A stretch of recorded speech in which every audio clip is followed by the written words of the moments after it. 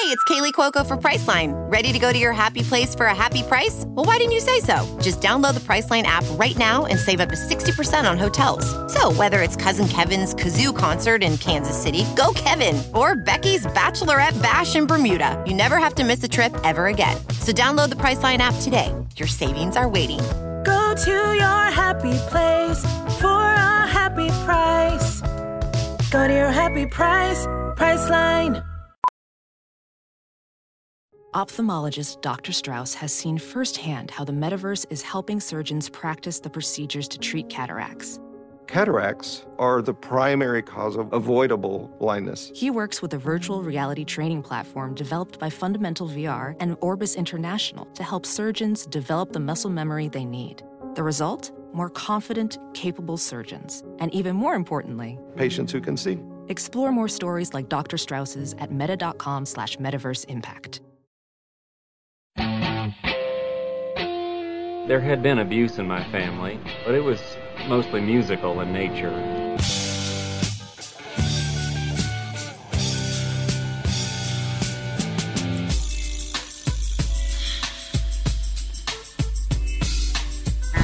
I don't want any of this lover's lament crap. I want something peppy, something happy, something up-tempo. I want something snappy.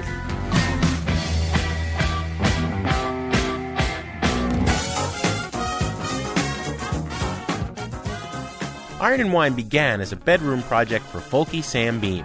Today, with a full band, he's selling out shows and placing songs on Hollywood soundtracks. I'm Jim DeRogatis from WBEZ and Columbia College. And I'm Greg Kot of the Chicago Tribune. Iron and Wine performs live in the studio, and then we review the debut record from the indie rock supergroup Wild Flag. That's coming up on Sound Opinions.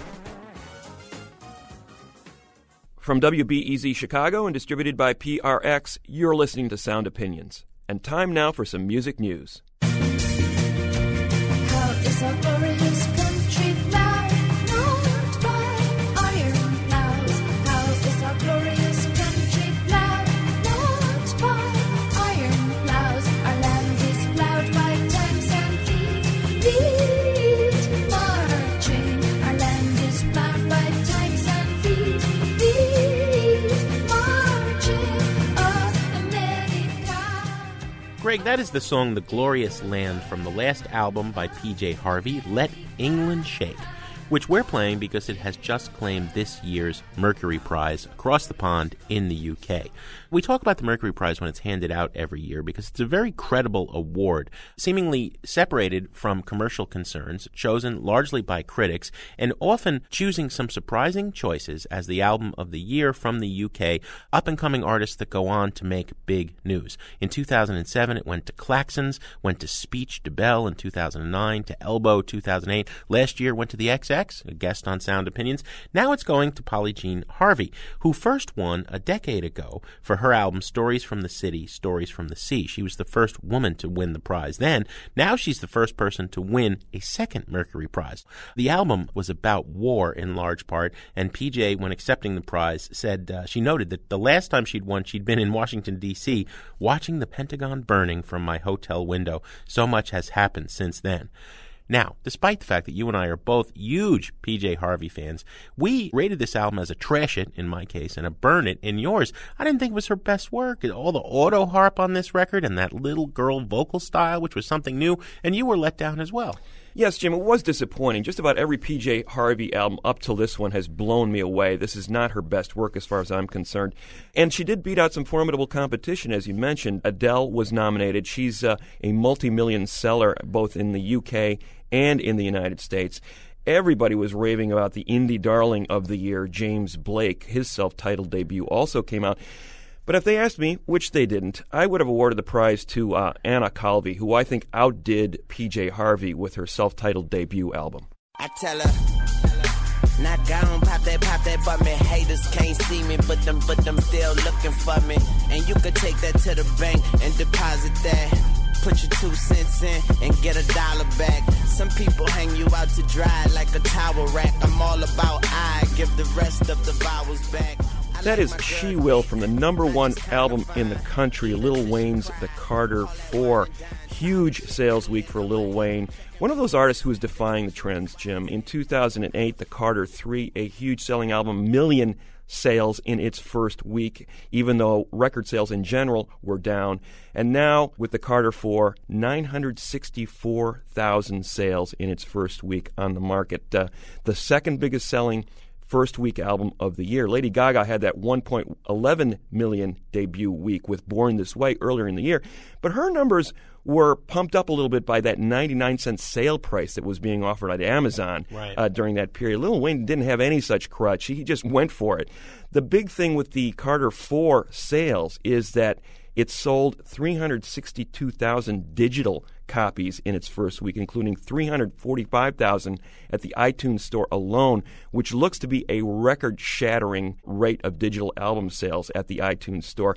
It's significant, too, Jim, because it marks a turnaround year for the music industry in general. Lil Wayne, Lady Gaga have had big years, and the record industry seems to be breathing a little life into itself, particularly through two factors. Digital sales, I just gave you the numbers on the Lil Wayne record, and strong catalog sales. Catalog sales are up 3.5% the year to date, mainly because retailers have been discounting the price on some of those older items in their stores, and they're seeing a sales surge. Imagine that, Jim. You lower the price of something, people tend to buy it more. Retailers have been saying that for 3 decades. Exactly. If the record industry had figured that out about 10 years ago, they might not be in the shape they're in right now. There's a third factor in why they say record sales are up, and that is the demise of one of the biggest peer-to-peer file-sharing sites, LimeWire. In a court case, it was shut down last October. And they say the music industry is, as a result, benefiting from the fact that consumers no longer have easy access to illegal peer-to-peer files on the net, so they're going to these illegitimate sources. And as a result, we're seeing a pretty significant uptick in sales. Whether the industry can sustain it remains to be seen, but it is shaping up as the best year for the record industry in about a decade. Let me bring you songs from the woods to make you feel much better than you could know. Better than you could know. Dust you down from tip to toe. Dust you down from tip to toe. Show you how the garden grows. Show you how the garden grows. Hold you steady as you go. Hold steady as you join the chorus if you can. It'll make of you an honest man. You know, Greg, rockers are known for carrying all sorts of contraband. They've always got their hands on something they shouldn't, but rarely has anyone accused a rocker of breaking the law for carrying wood. This was a very strange story that broke in late August when the federal government, agents from the U.S. Fish and Wildlife Service, shut down the Gibson Guitar Factory in Memphis to serve search warrants. Gibson, of course, makes some of the most famous guitars in rock and roll. The SG, the Les Paul, the Flying V. You know, it's second only to Fender as the coolest company in rock. This is the second time the Gibson Company has run afoul of the federal government for something called the Lacey Act, originally passed in 1900 to regulate trade in bird feathers for hats, but it was amended in 2008 to cover wood and other plant products. Some of these exotic woods, Greg, in particular ebony, are very rare and endangered, and the governments exporting them to the U.S. have restrictions. The U.S. has restrictions about importing them. In 2009, Gibson went through a court hassle about buying wood from Madagascar. It denied any wrongdoing. Now, this raid was about ebony and rosewood from India. This is the very fine wood that's used in the fretboards of these instruments. Gibson, as I said, is denying any wrongdoing here, but the federal government is prosecuting it nonetheless. Gibson's gotten good marks from people like the Rainforest Alliance and Greenpeace for being very conscious about importing woods and not endangering forests, for working with these other foreign governments to replant trees that they've cut down so that the world can rock, okay? But sometimes there is a middleman provider in between, and that may be where things have gone wrong with bad wood we shouldn't have getting into the Gibson factory in Memphis.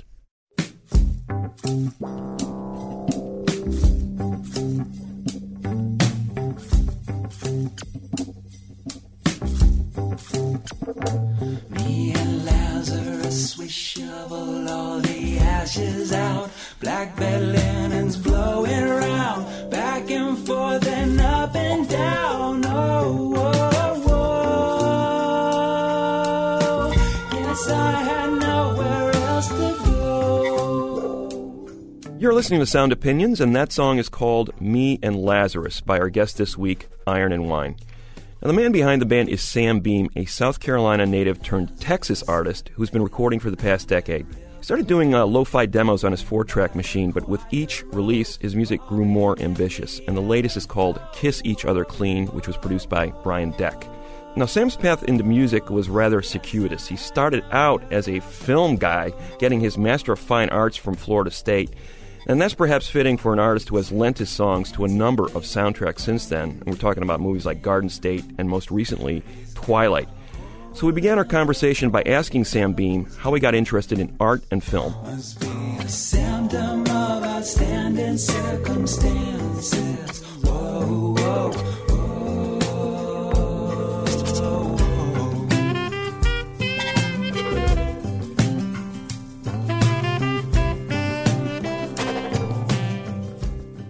When we talk about art, when we talk about film, it can mean any myriad of things. What were you specifically interested in art and film? It's hard to say. I mean, I was just a creative kid, with about a bunch of creative energy. So sometimes it went to drawing, sometimes it went to writing. Filmmaking was a lot of fun because it's such a multidisciplinary thing. You could do a lot of things at one time. That's why I was drawn to it. You could tell a story, you could, concentrate on the image making, music, all this stuff. And I was always doing music in the spare time, and then things just kind of got drawn into one direction. I just sort of went where more of the interest was. I will say it's a lot cheaper to make music than it is to make movies, that's for sure. And you can do it by yourself. You don't need a crew of 20, Yeah, that's what I thought when I started, and now look around. Well, now you've got a crew of... Yeah. Before we stray from it, Sam, I've heard that Iron and Wine, the name, came from something you'd seen on a store shelf when you were making a film.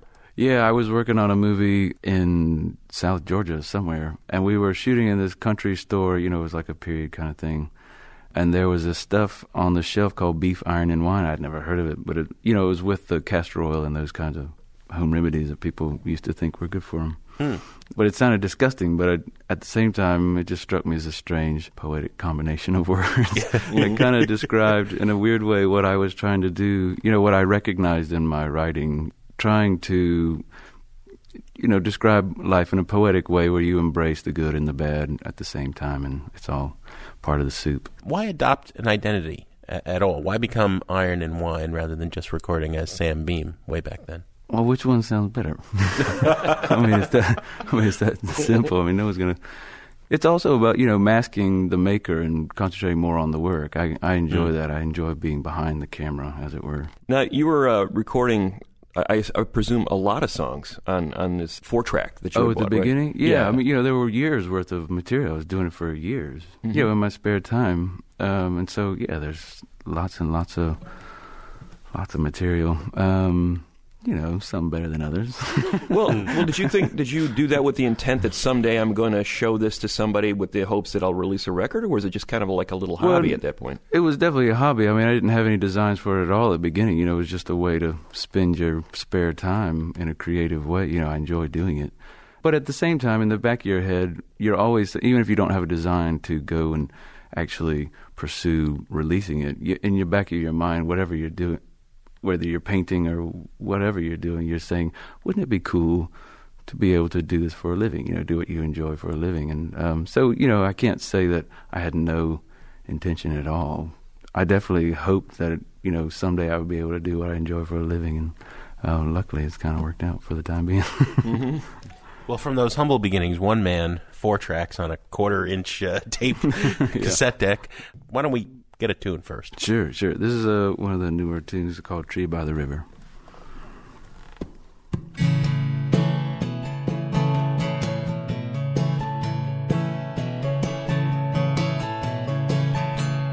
Marianne, do you remember the tree by the river when we were 17?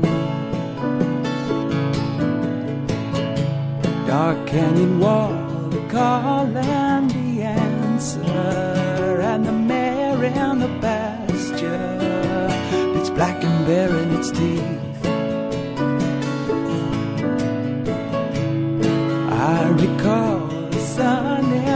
faces, stuck and leaning on graces, being strangers to change. The radio and the bones we found frozen, all the thorns and the roses beneath your window pane.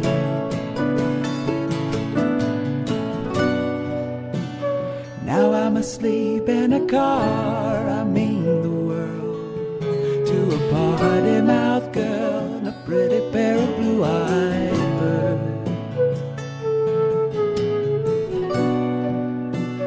Time isn't kind or unkind, you like to say, but I wonder too what it is you're saying today.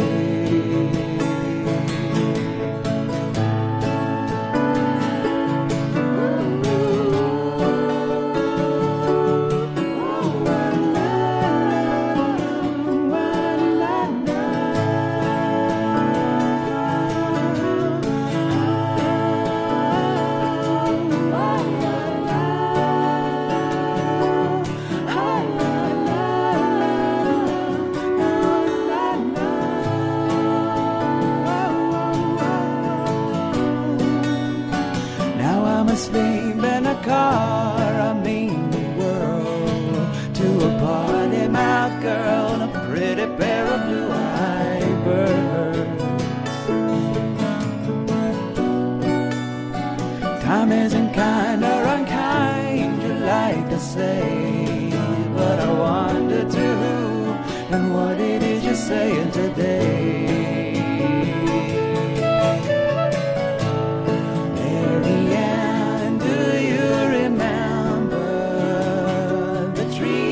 The river when we were 17.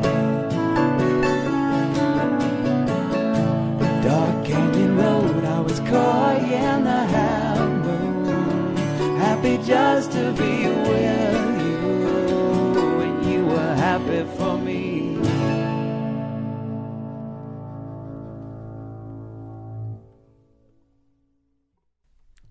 Beautiful song from Iron and Wine called Tree by the River. We are joined here in the Sound Opinion studio by Sam Beam, who is Iron and Wine, plus his band, Stuart Bogey, Jim Becker, Marketa Irglova, Ida Shagasami, and Nick Luca.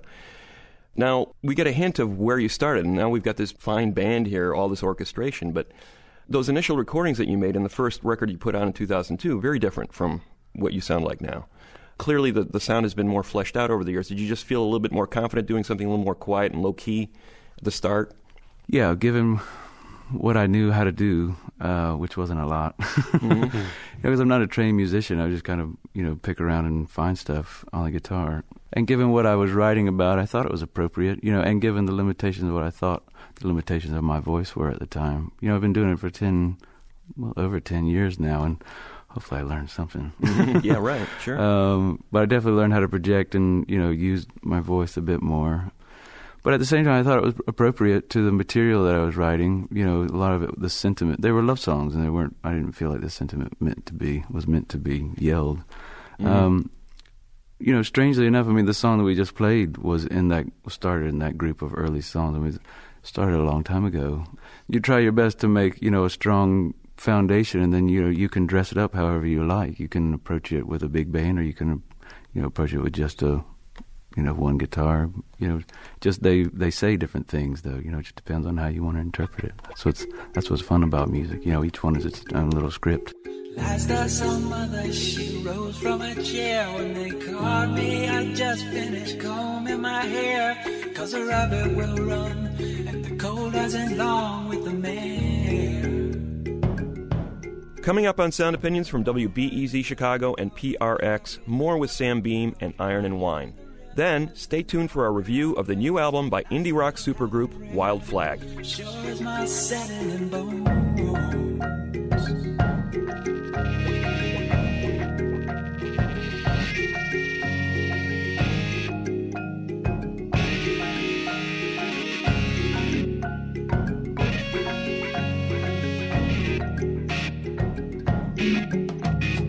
Last I saw Mother, she covered my ears when they called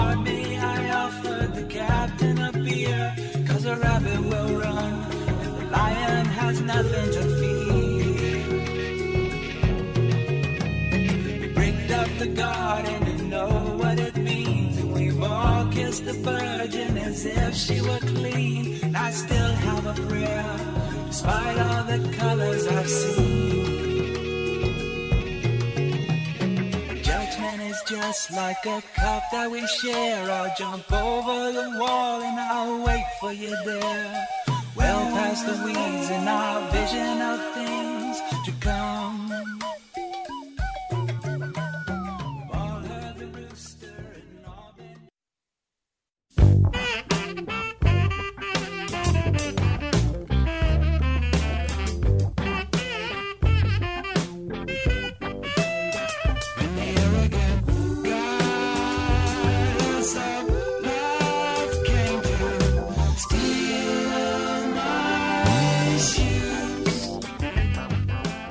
Welcome back to Sound Opinions. That's Big Burned Hand by our guest this week, Sam Beam, better known as Iron and Wine. That song is from his latest album, Kiss Each Other Clean, which is a bit more pop-oriented than his earlier records. During our conversation, I asked Sam about his own memory of discovering pop music, the sort of experience you have sitting in the backseat of your parents' car listening to the radio. What do you remember? The plastic seats and smell of cigarettes and Fleetwood Mac. That's what it was. Rumors coming. Yeah, those are some of my earliest memories. Because it was before you thought of histrionics of music. You just absorbed whatever was coming at you. It wasn't necessarily something that we went for at the beginning. It was just something that kind of came about in the process of making the songs. You, like I was saying before, you try different versions of songs, interpret them in different ways, and we do lots of different versions of each tune. And then I always put my foot in my mouth at these interviews. Like at the beginning of like a we put a record out and they say, okay, what are you doing now? And this one was like, I said, well, among other things, there's a 70s thing, there's this Afro-pop thing, and then you go, oh, it's a 70s record, that's cool. It's so, I'm just deciding I'm not going to say anything, I'm just going to say. So rock critic or sheep is what you're saying, and they just answer the same questions over and over again. I'm not going to say that, I'm saying that you got to watch what you say. You want to play another song for us? Tell us what you're going to play and tell us, where this one came from before. Sure, this is a song called Lion's Mane, it's off the first record, and it's a love song. Oh, we're going back. Yeah, here we go. Hold on.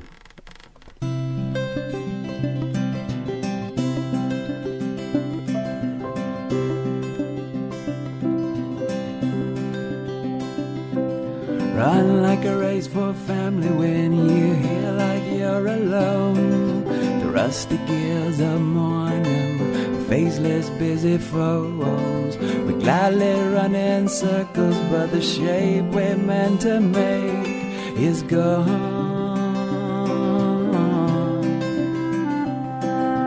Love is a tired symphony you hum when you're awake. Love's a crying baby, mama warned you not to shake. Love's the best sensation hiding in the lion's mane.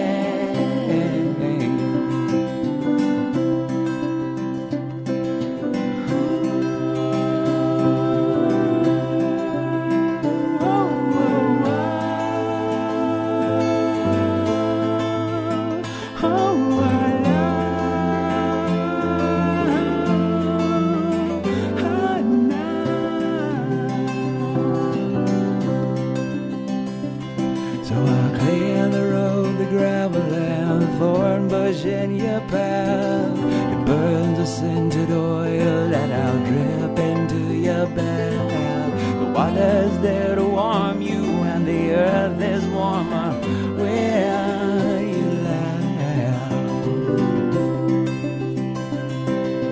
Love is a scene I render when you catch me wide awake. Love's a dream you enter, though I shake and shake and shake you.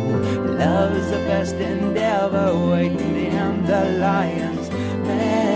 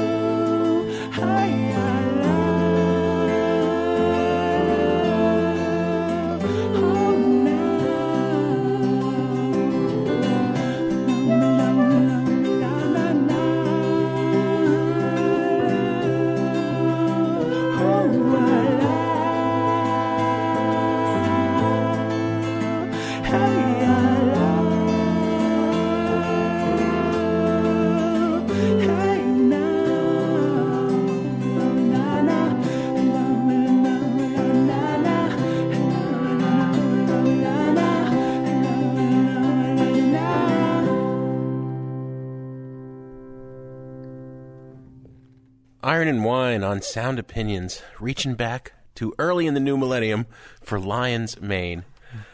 All right, so Sam, I got to ask you, it should almost be illegal, right? Singing the way you just did with those gorgeous backing vocals from Ida and Marquetta. I mean, that's like, what does that feel like, man? It feels great, man. What are you talking about? I just wanted to know if it felt as great as it sounded and looked. Yeah, I feel really blessed. Yeah, really blessed. I mean, it's an ever evolving lineup when you're on the road, right? Yeah, we kind of switch folks around a bit. Each new band kind of brings new stuff out of the songs. It's kind of a fun way to reinterpret your own material. Well, and I would venture to say it goes back to where we started, kind of a filmic attitude, right? I mean, when you can't make a film alone. I mean, you can try, but filmmaking is so collaborative, and it seems like you've always thrived on working with different people. Yeah, well, I remember trying to translate what was going on in my head to tape, and always being frustrated because it's impossible. And so to set yourself up to be pleasantly surprised is much more fun. There's a film that had a pretty big role in your career. That was the Zach Braff movie, the Garden State movie. Yeah. Your cover of the Postal Service song "Such Great Heights" was on there. Yeah. And you came to that song before Postal Service had actually put it on a record, I believe, right? Yeah. Well, we played our first CD release show in Seattle, and Ben came because we had a lot of mutual friends. He asked me, they were getting ready to put out the Postal Service stuff, and he asked me to cover it, for a B-side. He wanted to do B-sides, so we just got other people to do it, which I should figure that out, man. I still haven't figured that out. Get other people to do the work. But he seemed real nice, and I liked the Death Cab stuff, and the song seemed cool, so I was like, sure. I'm thinking it's a sign that the freckles in our eyes are mirror images, and when we kiss they're perfectly aligned. And I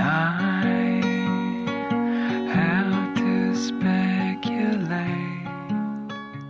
All right, as a filmmaker, did you ever see that movie, and what did you think of it? Oh, man, don't ask me. As a film professor, I think it's fair ground. Everybody's a critic on Sound Opinions. I haven't seen it. Not because I didn't want to. It's just, I have other responsibilities. Well, you're speaking as a man, family man. Five kids, right, That's Sam? what I mean. Yeah, I do. 5 daughters. Yeah, it's a little crazy. But, that's what I mean. I don't get to run out and catch everything that I used to, unfortunately. Did they think Dad was cool when... Dad's never cool, man. Yeah, but you had a song that's in the big prom scene in Twilight. Man, I could have been in the movie. I could have been a vampire myself, and Dad is not cool. Well, what's the range and age of the daughters? Now we're up to 13, and the youngest one is 1. She just turned a year. Right. How about another song? Yeah, this was another older one's called Woman King. Am I ready? All right.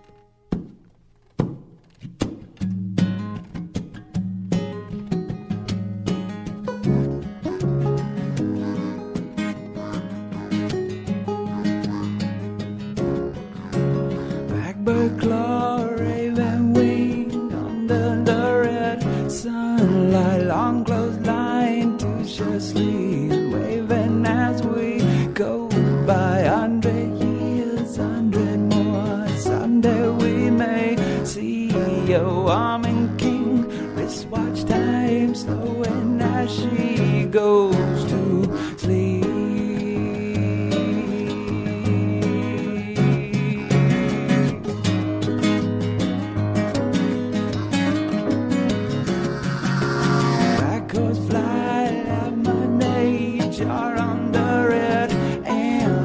Garden worm cigarette ash on the windowsill. 100 years, 100 more. Someday we may see a woman king, sword in hand, swing at some evil and bleed.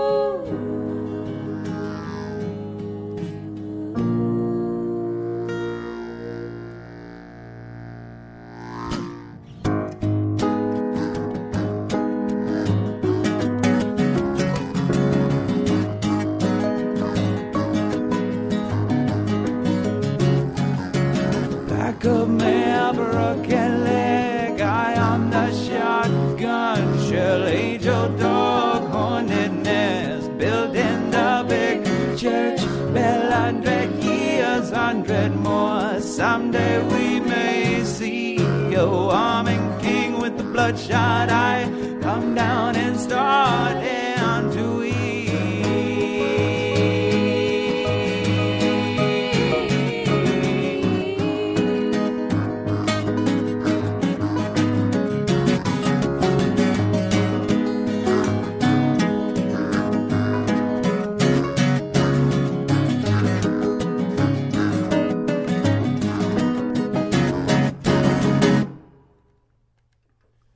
Woman and King from Iron and Wine on Sound Opinions. I have to ask you, Stuart is over here imitating a Tuvan throat singer. You have to explain that sound. It's a bass harmonica. It's very cool. Fairly unique, but lots of fun, isn't it? Yeah, looks kind of like one of those homemade pasta makers. Have a crank on it. That was the title track to an EP, right? 2005. Yeah. It was a unique set of tunes because they were all biblical figures. Yeah, they're all from the Bible.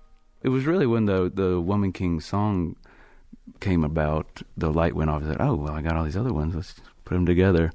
So it was, it was a fun little serendipitous thing. Yeah. You've talked about this already, but I wanted you to amplify it a little bit. The whole idea of writing stories in these songs. I was glad to hear you say in some interviews where you say, I'm not into this therapy stuff. Music is therapy, confessional. That's for somebody else. There's plenty of that around. Yeah.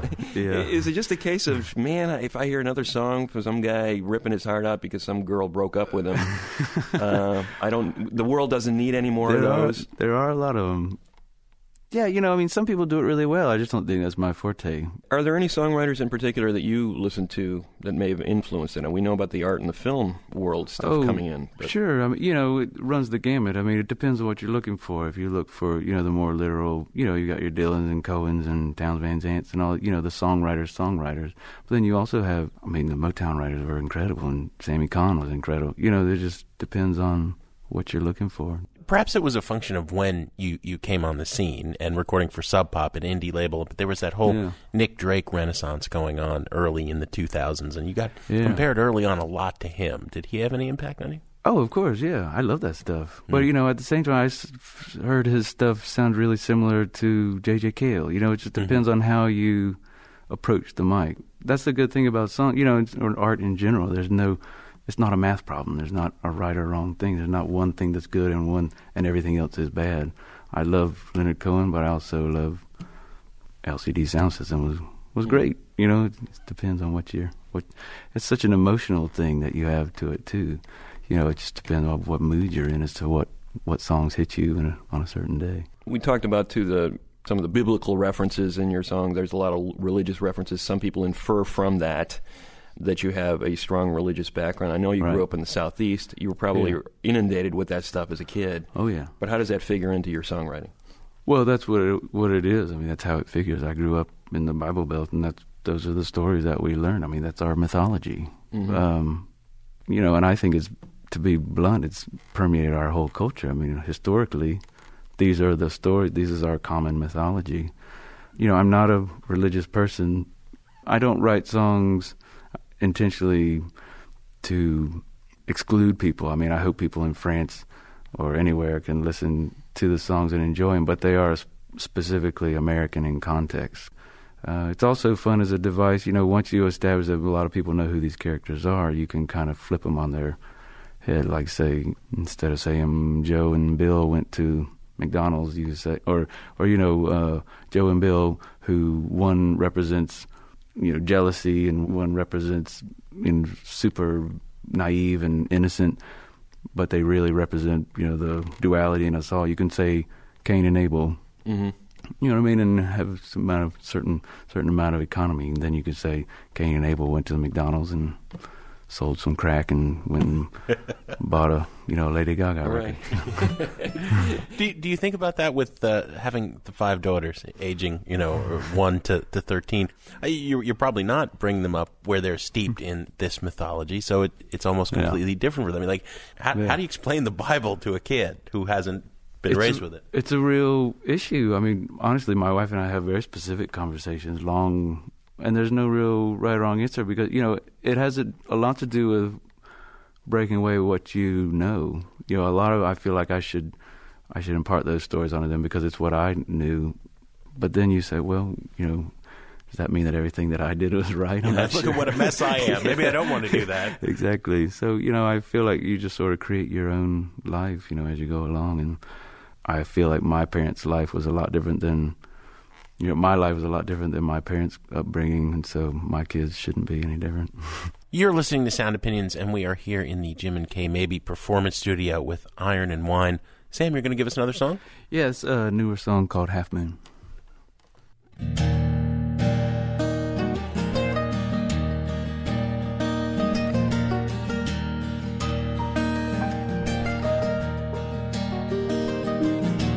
Halfway home, the hilltop trees, and all our footprints in the snow.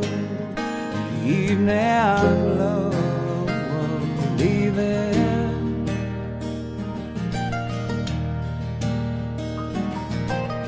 Night noise in the wintertime.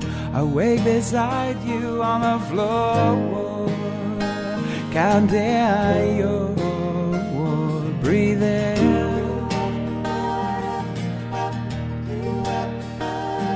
But I can't see nothing in this town.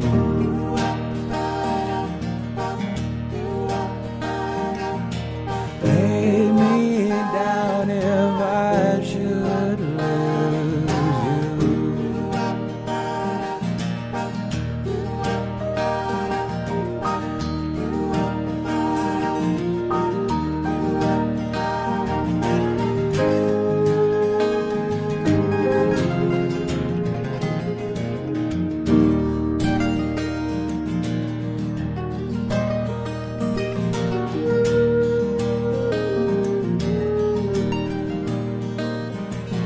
Halfway working on a worn-out house, and all our friends, the ragged crows, and aching bones whining.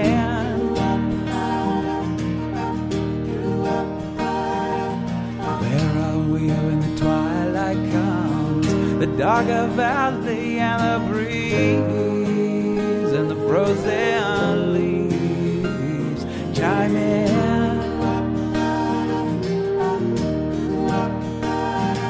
I can't see nothing in this house.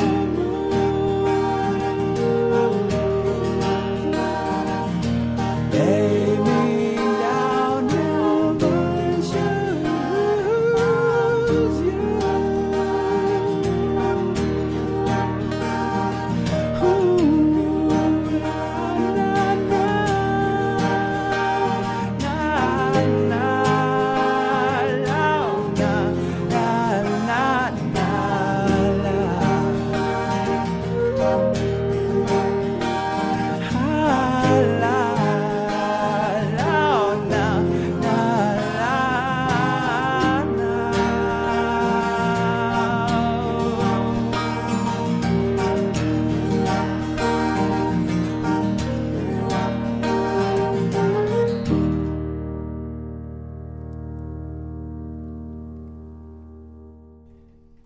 Half Moon from the new Iron and Wine album, Kiss Each Other Clean, here on Sound Opinions. We want to thank Sam Beam and Iron and Wine for being our guest today. Thank you, Sam, for coming in. Thank you, Greg. Appreciate it. It's nice to be here. To watch video of our session with Iron and Wine, visit soundopinions.org. And we want to invite you to share your sound opinions on the air. Want to comment on something we talked about on Sound Opinions or anything under the rock and roll sun? Call 888-859-1800. Coming up on Sound Opinions from WBEZ Chicago and PRX, we review the debut album from Wild Flag, and then Greg pops a quarter in the Desert Island Jukebox. King got a mill, got new from the auction. Abel got a telephone, and even the last of the blue-eyed babies know that the burning man is the color of the end of day, and how every tongue that gets bit always has another word to say.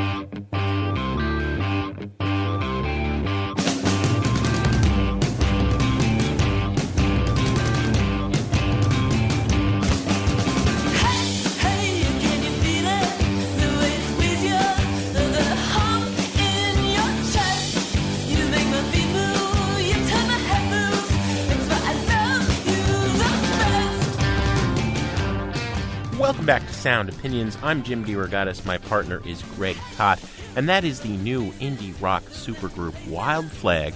The song is called Romance.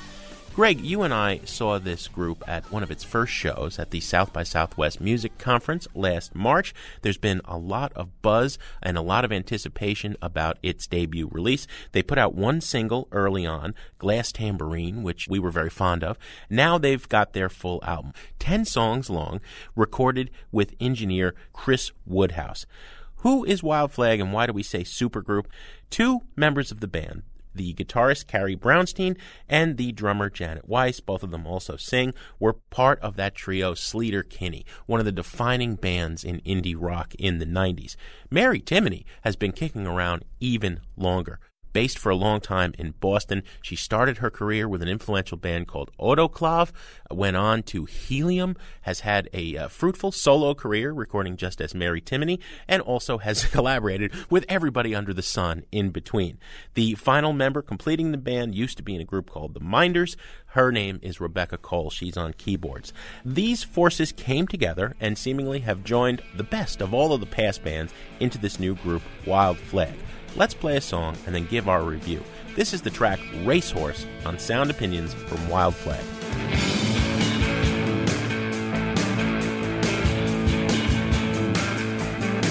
Well, I'm a racehorse. Yeah, I'm a racehorse. You put your money on me. Yeah, I'm a racehorse. Yeah, I'm a racehorse. You put your money on me.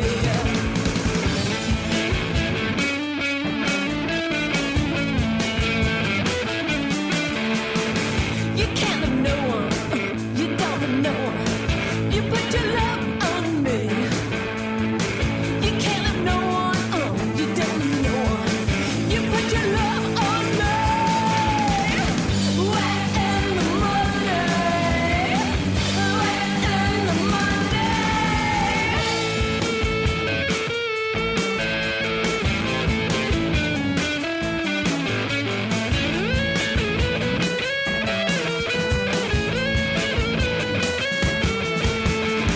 Well, I'm a racehorse. Yeah, I'm a racehorse. You put your money on me. Yeah, I'm a racehorse. Yeah, oh, I'm a racehorse. You put your money on me.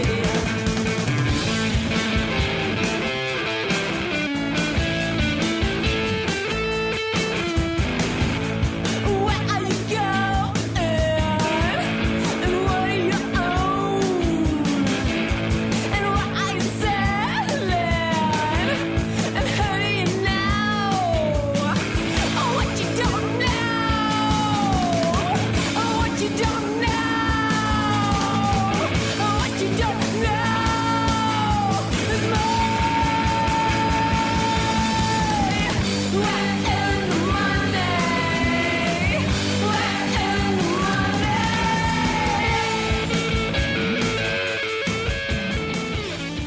That is Racehorse from the debut album by Wild Flag, self-titled album. Jim, one of the albums of the year. I'm just going to start right out with the lead. Well, I'm going to agree with you right out. It is Yes. a fantastic record. Sleater-Kinney obviously has a huge influence here because two of the four members of the band were in Sleater-Kinney, one of the great bands of the 90s and early 2000s. Rightly or wrongly, I think Sleater-Kinney was typecast as a fairly serious, intense, somewhat intellectual band, angry, questioning the world around them. This is a different kind of intensity. This is more about letting go, the joy of losing yourself in the moment. There's a lot of songs here about dancing, about music, about sound, about losing control, about lust, about physicality. And the music matches that mood, that sense of abandon. The guitars taking off. Timony and Carrie Brownstein on those guitars, jousting off each other, playing off each other. Janet Weiss, oh my God. She plays drum fills like guitar riffs. I mean, they are little songs in themselves. She's a powerhouse.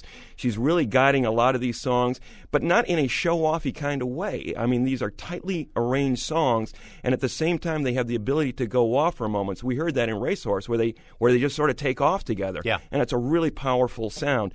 And last but not least, the pop element is here. The melodies in these songs are really strong, and one of the key reasons for that is the backing harmonies. It's not just about those lead vocals, but the beautiful counterpoint harmonies that this band constructs. So one of the great rock albums of the year. It's a buy it all the way for me. Well, I couldn't agree more, but for different reasons. Your fondness for Sleater-Kinney is well known to people who've listened to this show. My problem with them, while they had attitude and energy, I didn't think they had the strength of the melodic songwriting. Mary Timony is the secret weapon here. I've been a huge fan of hers throughout her entire career. She's got a little prog rock in her, and her voice, I think, is the dominant one, and her talent for bringing melodies and weirdness. There's a little bit of Rick Wakeman, believe it or not, in the keyboards on this album. That having been said, overall, the vibe is sort of nugget psychedelic pop, garage rock from the early 60s, combined with post-punk melodicism, Buzzcocks, Magazine, Wire, and that combination comes together. Racehorse is nothing short of a new millennial rewrite of Patti Smith's classic Horses, and it's every bit as timeless.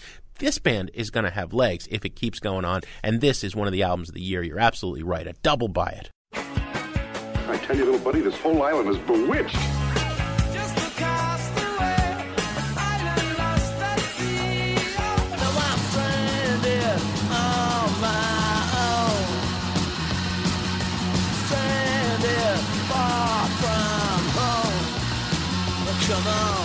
You remember, we were shipwrecked together.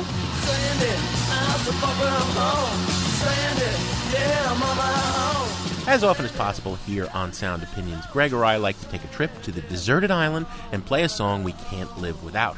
Mr. Cott, what have you got for us? Jim, James Brown liked to say he's got to give the drummer some. I want to give the backup singer some on today's desert island. I was thinking specifically of what I think is the greatest backing group of all time, the Pips, who backed up Gladys Knight, of course, for all those years. The group started in the early 60s. By the early 70s, they were flourishing. I think it was a golden era for soul music. And one of the reasons was the sophistication not only of the songwriting, but of the arranging. And this whole concept of call and response, the basis of gospel music, which is essentially what soul music is, secular gospel music. And on this particular song, the biggest hit that Gladys Knight and the Pips ever had, the interaction is the absolute key to the song. The song is all about her interacting with these three backing singers, one of whom happened to be her brother, Bubba Knight. Were also her cousins in the group, Eddie Patton and William Guest. So they had this close familial bond before they even began singing together. And on this song, you can hear them as not only her backing group, but her advisors, her confidants, her conscience, talking back to her about her troubled narrative in this song. She's basically singing to her lover, who is a failed musician. He came to L.A. seeking the big dream. It didn't work out. Now he's taking that midnight train back to Georgia, to start his life again. And she's got to decide whether or not to go with him or not. And she finally says, I'm going with him. It's a beautiful, wonderful song. It was originally written by a country songwriter named Jim Weatherly.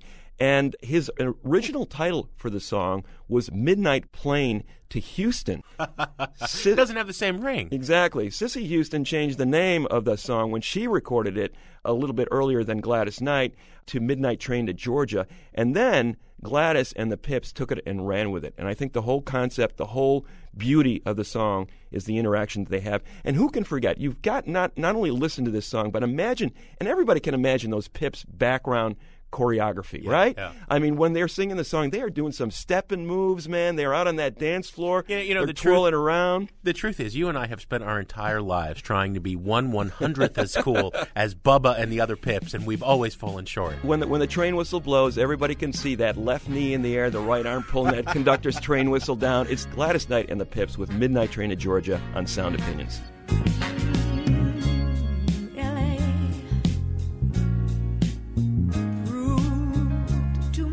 For the man, too much for the man, he couldn't make it. So he's leaving the life he's come to know. Ooh. He said he's going. He said he's going back to find. Going back to find. Ooh, what's left of his world? The world he left behind. Not so long ago,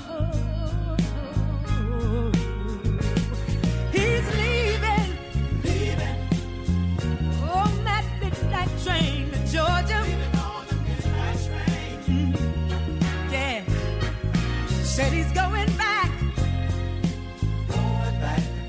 to a simpler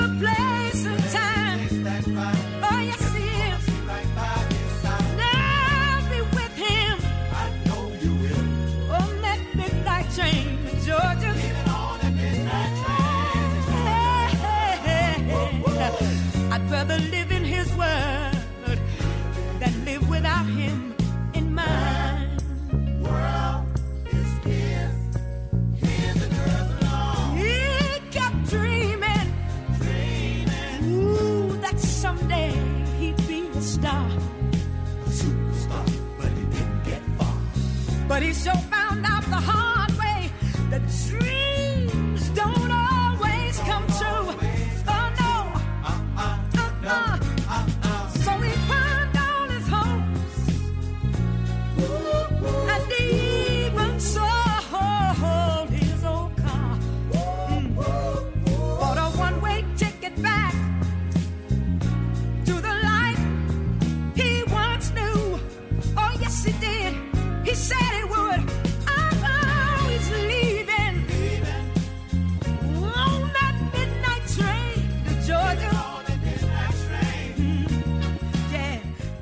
That was Gladys Knight and the Pips with Midnight Train to Georgia, Greg's Desert Island Jukebox pick. The Sound Opinions Desert Island Jukebox is supported by Maker's Mark. Maker's Mark, it is what it isn't. Greg, what do we have on the show next week? Jim, we're going to get a primer in funk from the man himself, one of the men who invented the one, Bootsy Collins. Greg, as always, we have some thank yous to say on the way out. Iron and Wine was recorded by A.J. Strauman and Mary Gaffney. Sound Opinions is produced by Robin Lynn and Jason Saldana with help from Annie Minoff.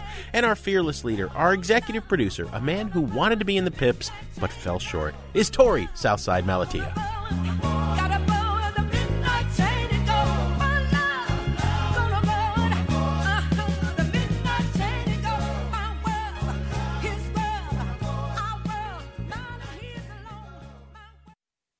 I was sleeping gently, napping when I heard the phone. Who is on the other end talking? Am I even home? On Sound Opinions, everyone's a critic. So now it's time to hear what you have to say. New messages. Hi, Jim and Greg. This is Rachel calling from Alameda, and I was listening to your podcast, Songs About Work, and thought, oh, I know the perfect song for this. It's one of my favorites. It's The Roaches, Mr. Selak. Oh, Mr. Selak, can I have my job back? I've run out of money again. It's kind of sad. It's definitely funny. It's all about trying to go out there and make it and then not having it work out and having to crawl back to your old boss. In this case, she's wanting to be her waitress again just so she can have a little cash. I know a lot of people have been in that situation, especially lately, just wanting to have any job. So thanks, guys. Take care. Bye. Is to have my old job back again. Hey, this is Connor Crockford, listening to Sound Opinions. Really like your thing about careers and career songs. I just want to say I'm a 19-year-old college student with like $20 in my bank account, and honestly, it's terrible for me. I can't find a job anywhere. You know, my personal pick for one of my favorite kind of unemployment songs, again, going back to 70s punk rock, is 17 with the Sex Pistols.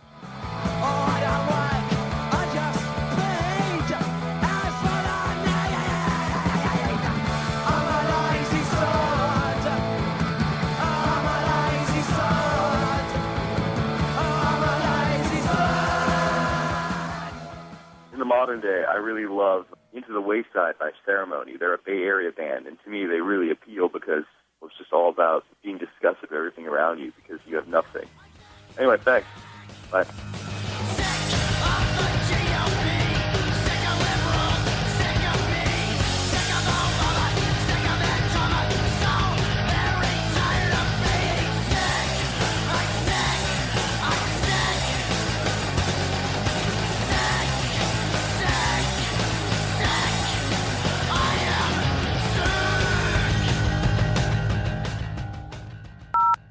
Hi, guys. My name is Greg Hurd. I'm from Toronto, Canada.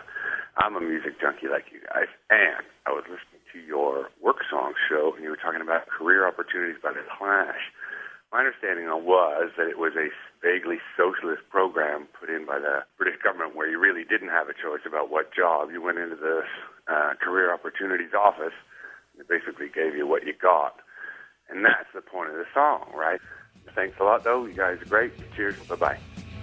They offered me the office, offered me the job. They said I'd better take anything they got. Do you want to make tea at the BBC? Do you want to be? Do you really want to be a job? Career opportunity, the one that never knocked. Every job they offer used to keep you up the dock. Career opportunity, the one that never knocked. Hey, this is Cheryl from Wimberley, Texas. Great Labor Day show. However, I don't know if I missed this song, but many, many years ago, coming from Milwaukee, Wisconsin, there was a major company that was bought out by a company down in Dallas. A bunch of us were downsized. I will never forget the day that we got into the sound room of the company, put on the record player, take this job and shove it, I ain't working here no more, on the loudspeaker to the entire corporation. Take this job and shove it. I ain't working here no more. Woman done left, took all the reasons I was working for. You better not try to stand in my way as I'm walking out that door. You can take this job and shove it. I ain't working here no more.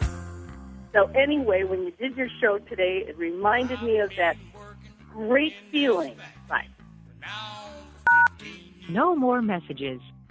To share your opinions on Sound Opinions, call 888-859-1800.